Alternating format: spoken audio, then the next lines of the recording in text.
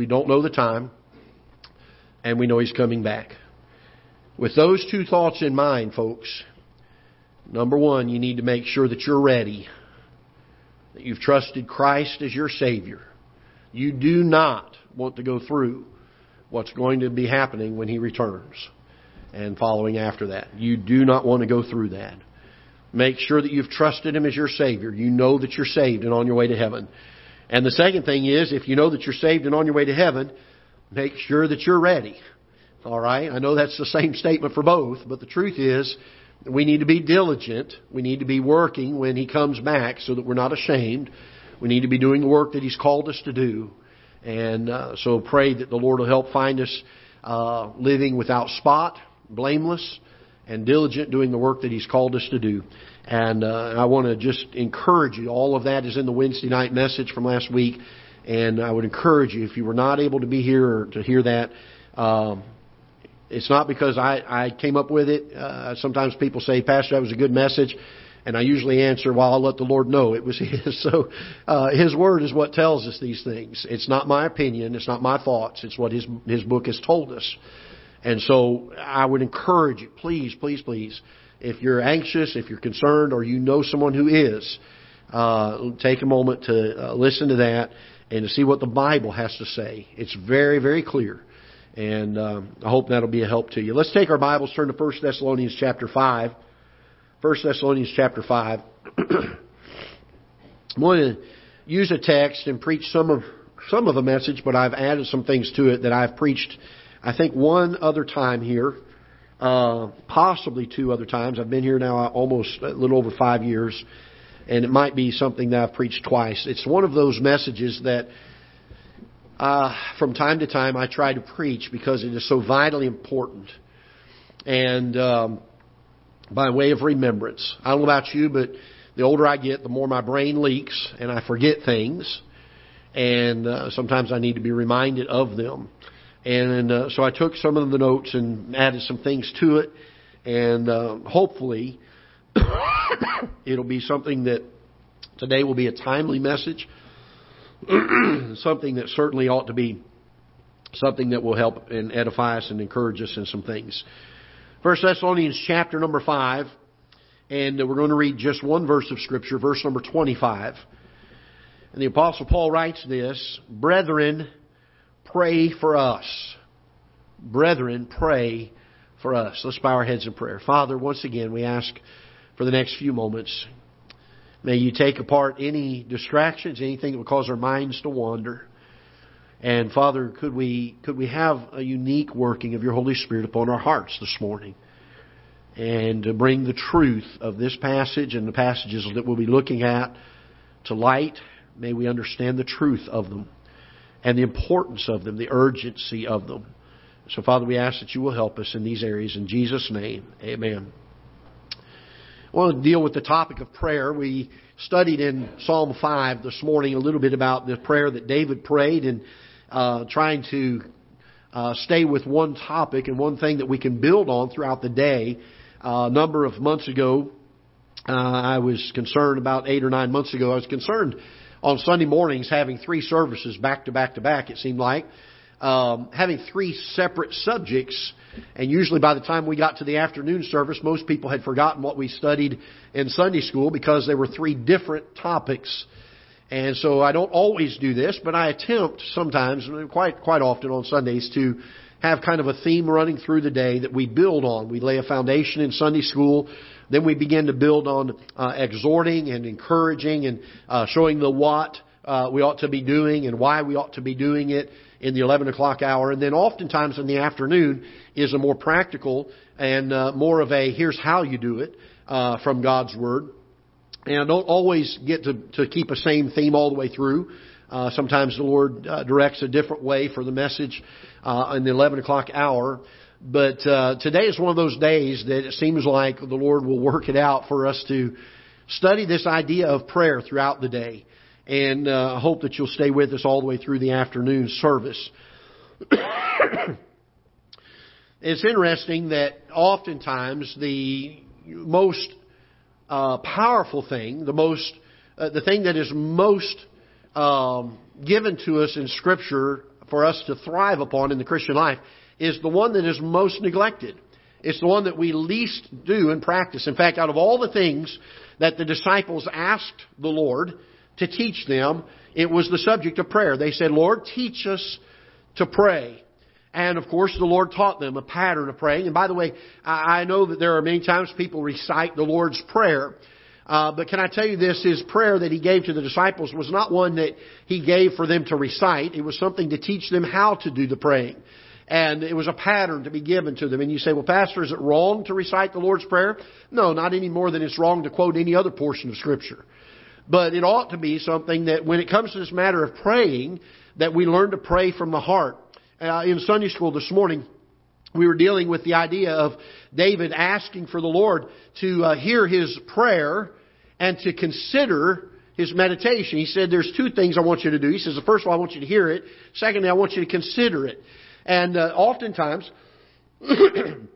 we are kind of anemic in our praying. A number of years ago, it's been probably about 18, 20 years ago, I was teaching a series on praying in our church down in Florida. And had prepared it. I had 4 or 5 messages on prayer and the things about it. And as I was in the middle of preaching one of them, I began to get under conviction. And a lot of times, and you need to understand this, a lot of times when a preacher is preaching, he's preaching as much to himself as he is to anybody. I was in the middle of this message, and I'm making points from Scripture that, to be real frank with you, were convicting my heart regarding my prayer life. And I thought, Lord, how shallow it seems to be. I do pray. I have a regular time of prayer and I spend time with you, but it seems like it's kind of a routine. There's no specialness to it. There's no spirit involved in it. And I was talking this morning in Sunday school and sharing this, that there is the possibility of sometimes saying words and really not praying at all. And then there are other times that our hearts are crying out to God, and with no words at all, it seems that we're praying. And I will say this, I'm all for public prayer. I love public prayer. I don't believe there's anything wrong with saying, let's get together and have a prayer meeting. In fact, in the book of Acts, we find that there were at least 120 in the upper room praying and seeking for God to come and bring to have the Holy Spirit come during that time. And they were praying for the time of Pentecost coming up. And they had a time of coming together in prayer. But can I tell you this, that our public praying will never be what it should until our private time with the Lord in prayer is what it should be. The most important part of praying is learning how to commune with God in your own hearts. One of the fellows that I was reading about that had commented on Psalm 5 made this statement regarding prayer, and I'm going to read it to you. I read it this morning in Sunday school, but I think it's very important. He said, there may be prevailing intercession where there are no words. And alas, there may be words where there is no true supplication. Let us cultivate the spirit of prayer, which is even better than the habit of prayer. Now, you understand what he's saying here? That more important than the habit of praying is cultivating this idea of having a spirit of prayer. He says this, there may be seeming prayer where there is little devotion. We should begin to pray before we kneel down, and we should not cease when we rise up. And I would encourage us in this thing of praying. We're living in some times where we need some of God's people to get a hold of God in prayer. And to not just pray without faith, without expectation, but that we pray expecting God to bring an answer. There were times that there were great revivals in history. Times where God's Holy Spirit began to move on the hearts of men in miraculous ways. And as you read and study some of those accounts, in fact, I don't know that there's ever any account that you can read that did not begin with a revival in the hearts of God's people in this matter of praying. The final words as Paul finishes this letter to the church in Thessalonica, and he's giving his last thoughts, his last things that he wants to let them know about this particular thing. And he says, In verse number 22, he says, abstain from all appearance of evil, and the very God of peace sanctify you wholly. And I pray, God, your whole spirit and soul and body be preserved blameless unto the coming of our Lord Jesus. Faithful is he that calleth you, who also will do it. And then he says this, brethren, pray for us. As he finishes up the last things that he's telling this church, the important stuff, the things he's trying to say last minute. I'm Lord willing, after the afternoon service this afternoon, my son and I will be getting in the truck and heading down to see my daughter in Panama City for a day or two, and then we'll be back on Wednesday. But I remember calling my daughter last night that lives up here, Reagan, and I said, hey, I need you to come over, and I need you to, in the next few days, make sure you take the dog out and give him food and water, spend some time with him each day. And I'm going through a whole list of things that are very, very important, because the last words I'm telling her before I leave on this trip are of vital importance. And the Apostle Paul is getting to the end of this letter, and he's speaking things that he wants to exhort them in and to try to encourage them in, and that are very important things of his life. And one of the great things that he brings out of importance, he says, brethren, pray for us. A.J. Gordon said this, and I've used this statement many, many times, and I love this statement. It's one of the things that has really changed a lot of things in my life with regards to praying. He says, you can do more than pray after you have prayed. But you can never do more than pray until you have prayed. I'm going to say that one more time, and I want you to think about it. You can do more than pray after you have prayed. But you can never do more than pray until you have prayed. Have you ever said this to someone? Don't raise your hand, but have you ever said this to someone? I know I have in the past. When someone's going through a trial or a burden, I say, brother or sister, whoever it is, I'm praying for you. And then I followed up with this. I wish I could do... You did it too, didn't you? Can I tell you, the greatest thing that we can do for someone is pray for them. And why is it that we feel like there's so many other important things that we can do?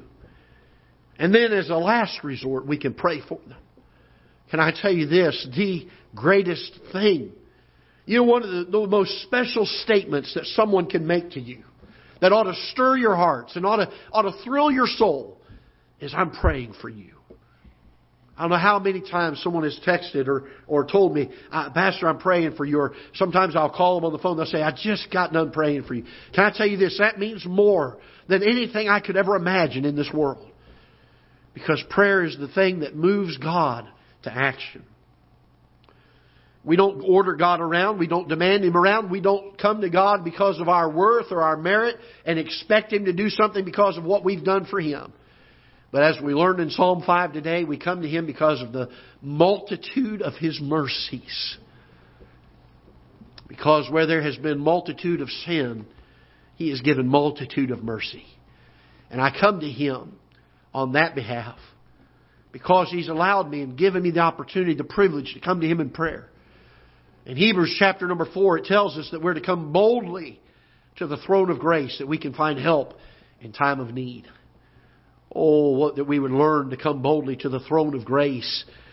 E.M. Bounds, who wrote a great, great series of books on prayer, he made this statement. He said, the little estimate that we put on prayer is evidenced by the little time that we give it. Well, there's a lot of truthfulness in that statement.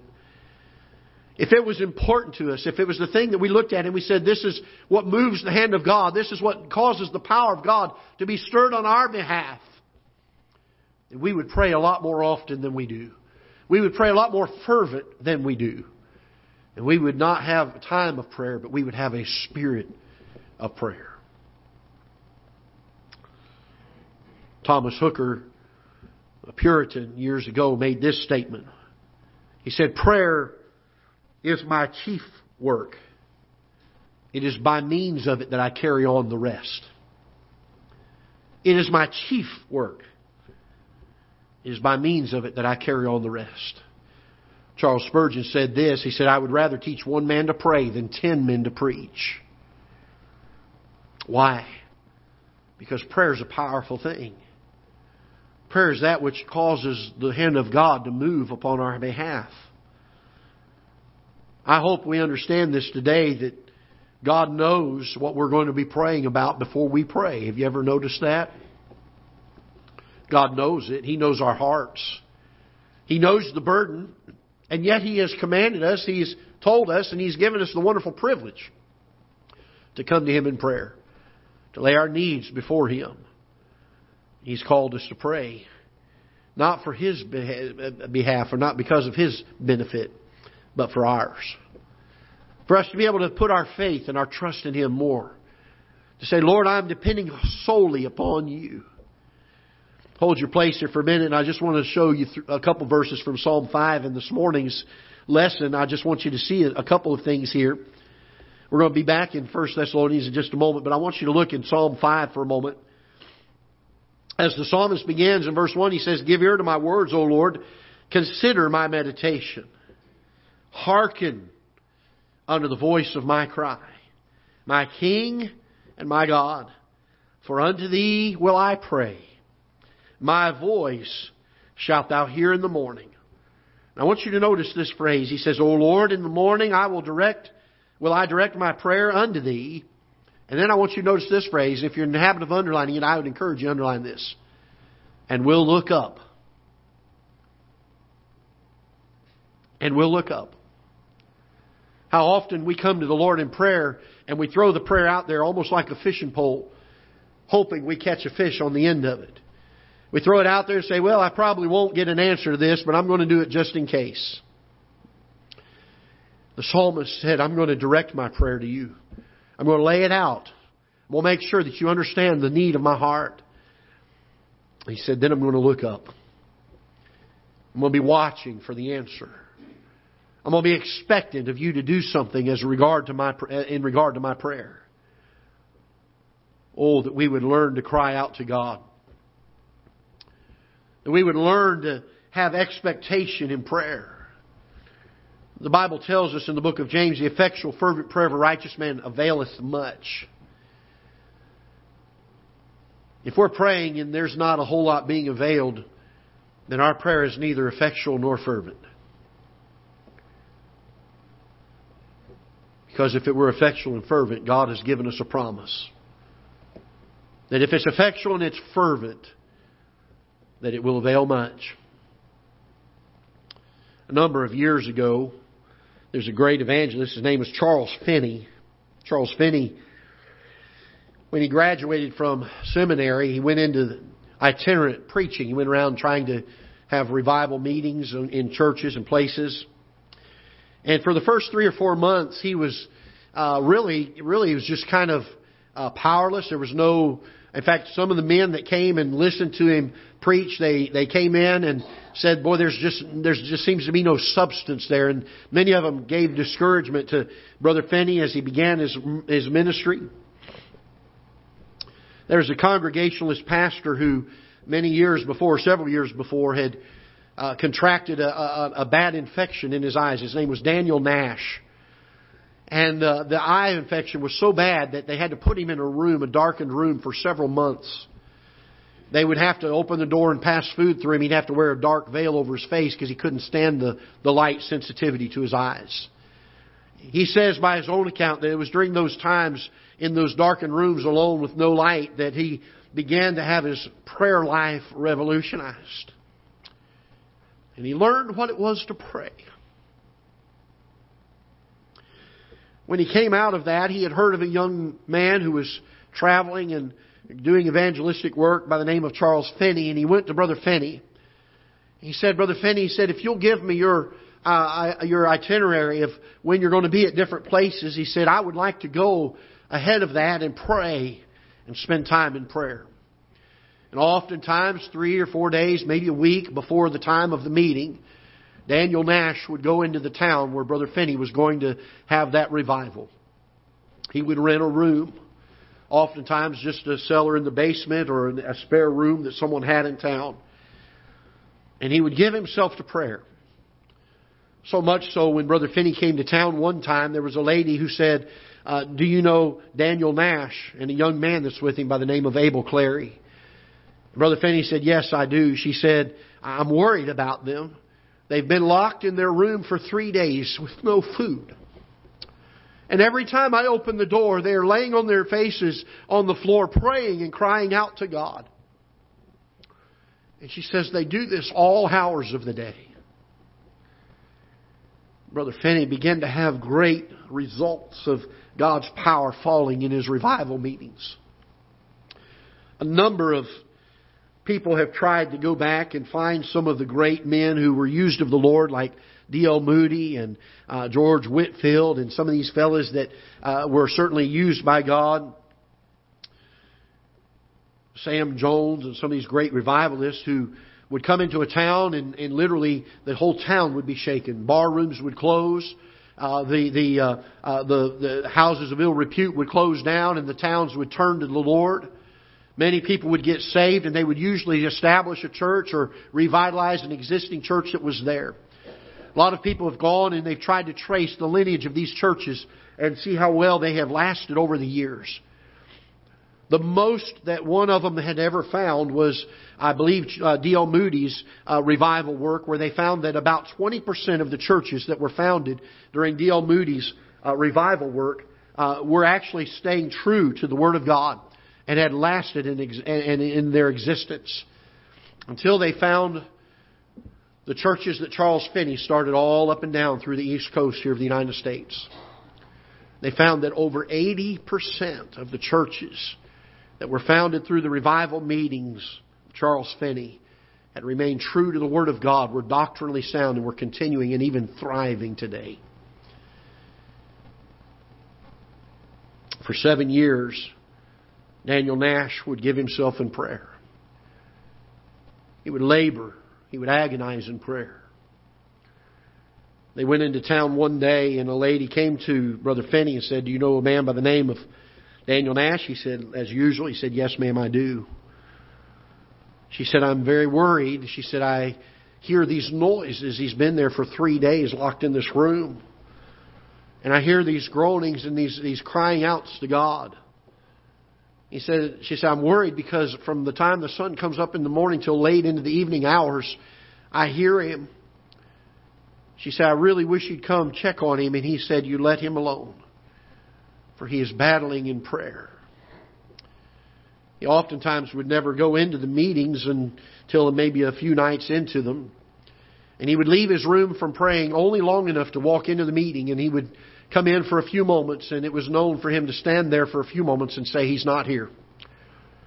And then he would go back to his prayer closet and he would begin praying again. And usually after 2 or 3 or 4 nights of this, he would come in, and one night he would say, "He's here."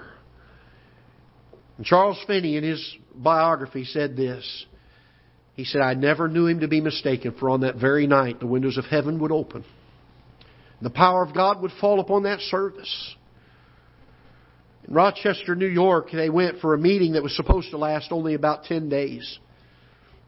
The meeting continued because of the success of it for over 4 weeks. And during those 4 weeks, over 100,000 people trusted Christ as their Savior.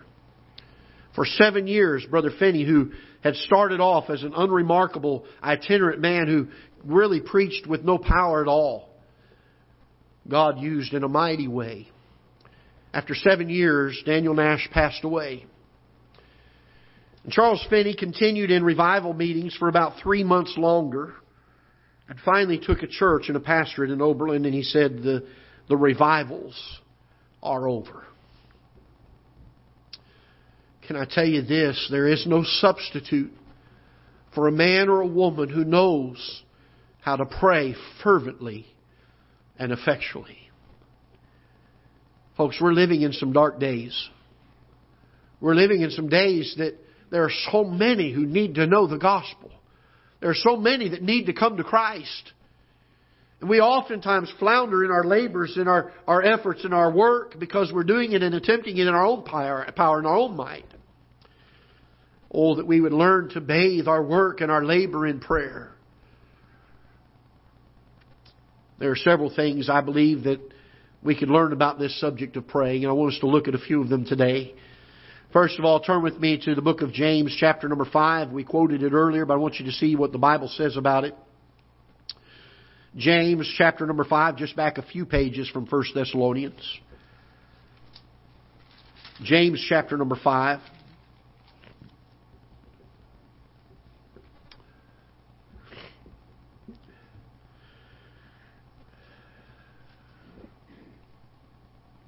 In James chapter number 5, verse number 16, James makes a pattern of things that I believe will cause God's power in prayer to come about. He says, confess your faults one to another and pray for one another that ye may be healed.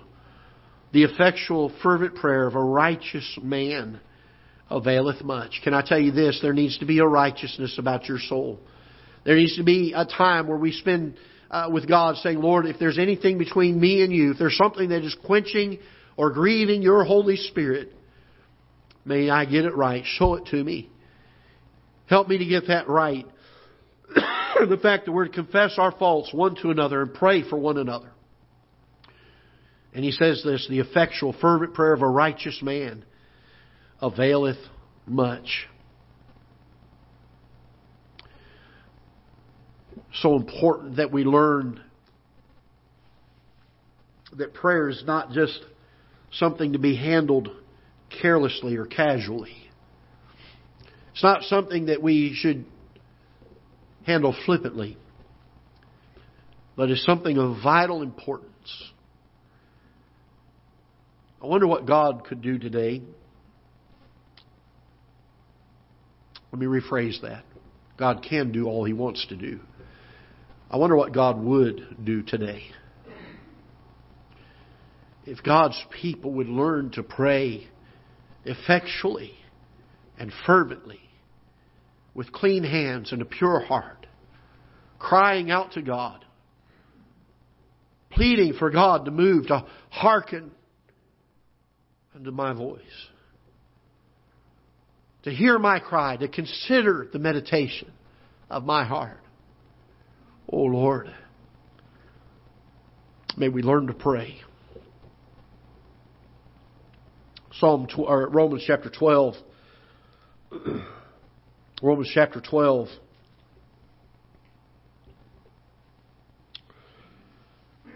There's a whole list of things in chapter 12 that Paul is exhorting the Christians in Rome to do. He tells them in verse number 9, he says, let love be without dissimulation. Abhor that which is evil, cleave to that which is good. Boy, that'd be a great one for us to get a hold of, wouldn't it? Be kindly affection one to another with brotherly love and honor, preferring one another. Not slothful in business, fervent in spirit, serving the Lord. Rejoicing in hope, patient in tribulation. And then I want you to see this. Continuing instant in prayer. Continuing instant in prayer. There are three forms of praying that I believe the Bible teaches us about. One of them is one that is a spoken prayer. It's by our words. The other is a meditation of our heart. We would call it silent prayer. I'm thankful we have a God who knows the very thoughts and intents of our heart. There's nothing in our hearts that can be hid from Him. The psalmist, he made it so clear as he said, if I were to ascend to the heavens, Thou art there. He said, if I make my bed in hell, Thou art there. He said, if I go into the uttermost parts of the earth, behold, Thou art there. Can I tell you this? God sees the very thoughts and intents of the heart. And while we may spend a time with the Lord in prayer, may we learn to be in a spirit of prayer. May there be a time where we say, Lord, I want to be instant in prayer. At any moment, I want to be in thoughtful prayer. Whether it be with words or with the meditation of my heart. The third form, I believe, is a form of crying out to God. Sometimes in our crying out to God, it's with such an emotion and such a weight of burden upon us that words fail us. The heart just begins to cry out to Him. I'm thankful that we have the Holy Spirit that prays along with us. And when we cannot pray the way that we should, He helps us to get those prayers in the way that they should be to the Father. He prays along with us. Oh, what a joy it is to have a God who's so concerned about us pouring our hearts and our burdens and casting them upon Him. He's so concerned that we have the type of faith that we can come to God and God alone.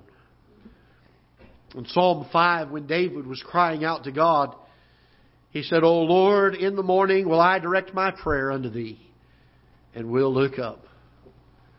He said, I'm not going to go anywhere else. He said, there's only one place I can go, and that is to the Lord. In the morning I'm going to come to Thee. I'm going to direct my prayer to Thee. Oh, that we would learn that the answers to our problems and the problems of this world are not going to be found in our solutions. They're not going to be found in our legislation. They're not going to be found in our human moral standards. They're not going to be found in the acceptance of society. They're going to be found in the truthfulness of God's Word. They're going to be found in crying out to God and saying, God, there is no hope but in You. We be instant in prayer. I've used this phrase a few times before, but I heard somebody or read somebody that had written this, and they said, oh, that we would make prayer the steering wheel rather than the spare tire. That it would be such that it directs our life rather than the last resort that we do when we find ourselves in trouble. Look with me in Acts chapter 6 for a moment. We need to have effectual prayer. We need to have fervent prayer. We need to be instant in prayer. And then in Acts chapter number 6 and verse number 4, we're going to begin in verse 3 for a moment, and it's speaking here of the disciples, the 12 apostles. He says, Wherefore, brethren, look ye out among you 7 men of honest report, full of the Holy Ghost and wisdom, who we may appoint over this business. But we will give ourselves, notice this, continually to prayer and to the ministry of the Word. Can I tell you this, that we ought to seek to be continuous in prayer. That if there are things that are distracting, things that are causing us not to be able to pray as we ought, that we would find ways to have those things dealt with so we give ourselves continually in prayer and in the ministry of the Word. There's a lot of times in our Christian life that we seem to put God on a shelf, don't we? I heard one fellow say it this way, we treat Him as if He's an Aladdin's lamp, God. We put Him on the shelf until we get to a big enough problem that we go and take Him off and rub the lamp and have Him come and grant our wish. Folks, that's no way to treat God. There's no way for a Christian to have communion with God, to have time with God, to walk with God in prayer, to be instant in prayer, to be continuous in prayer, to have an effectual prayer life, to have a fervent prayer life. And then I want you to notice lastly in 2 Corinthians chapter number 1.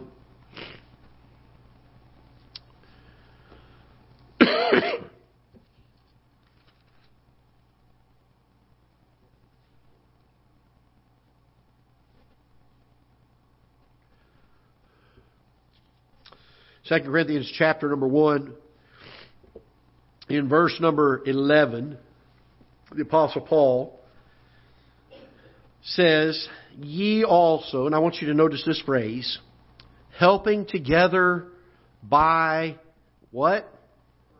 Prayer for us. Prayer for us. When the Apostle Paul ended his letter to the Thessalonians, he said, Brethren, pray for us. Do you know that in praying one for another, we are able to help in another's ministry? He tells them at Corinth in verse number 11, he says, And ye also helping together by prayer for us, that for the gift bestowed upon us by the means of many persons, thanks may be given by many on our behalf. One of the greatest things you can tell somebody is, I'm praying for you. I'm praying for you. I wonder what God could do with a group of God's people who would say, Lord, teach me to pray. Teach me to pray. I remember that service so many years ago as I was preaching on those messages on prayer, and I, in the middle of the service, remembered the prayer time that we had had shortly before the meeting, and some requests were made, and we had a person that we were praying for that had terminal cancer. And the thing that came to my mind as I was preaching, I thought, Lord, how did I pray for that person? I remembered as I spent some time in the prayer meeting saying, Lord, bless this person and be with, that was my go-to phrase, be with so-and-so, bless so-and-so. But I thought, boy, if I had cancer, I would surely want somebody to say something more to God on my behalf than just be with Him. I would want somebody who is effectually and fervent in their prayer, pouring their heart out to God and pleading with God, Lord, would you do a work in healing them? And if you choose not to heal them, then would you give them the grace and the comfort to endure and to be faithful to the end? Oh, that we would learn to pray. We tend to get our little comfortable prayer that we're used to. And even in our time alone, maybe we say the same things. And I'm not saying you ought not have some prayer list that you go through. I believe that's an important thing. But what are we really praying for as we pray? Is there a heart that is pouring out to God and crying out to Him? Because far more than our words, I believe there ought to be a meditation of our heart and a crying out of our soul to God. Teach me to pray. Teach me to pray. Let's stand together, shall we, with heads bowed.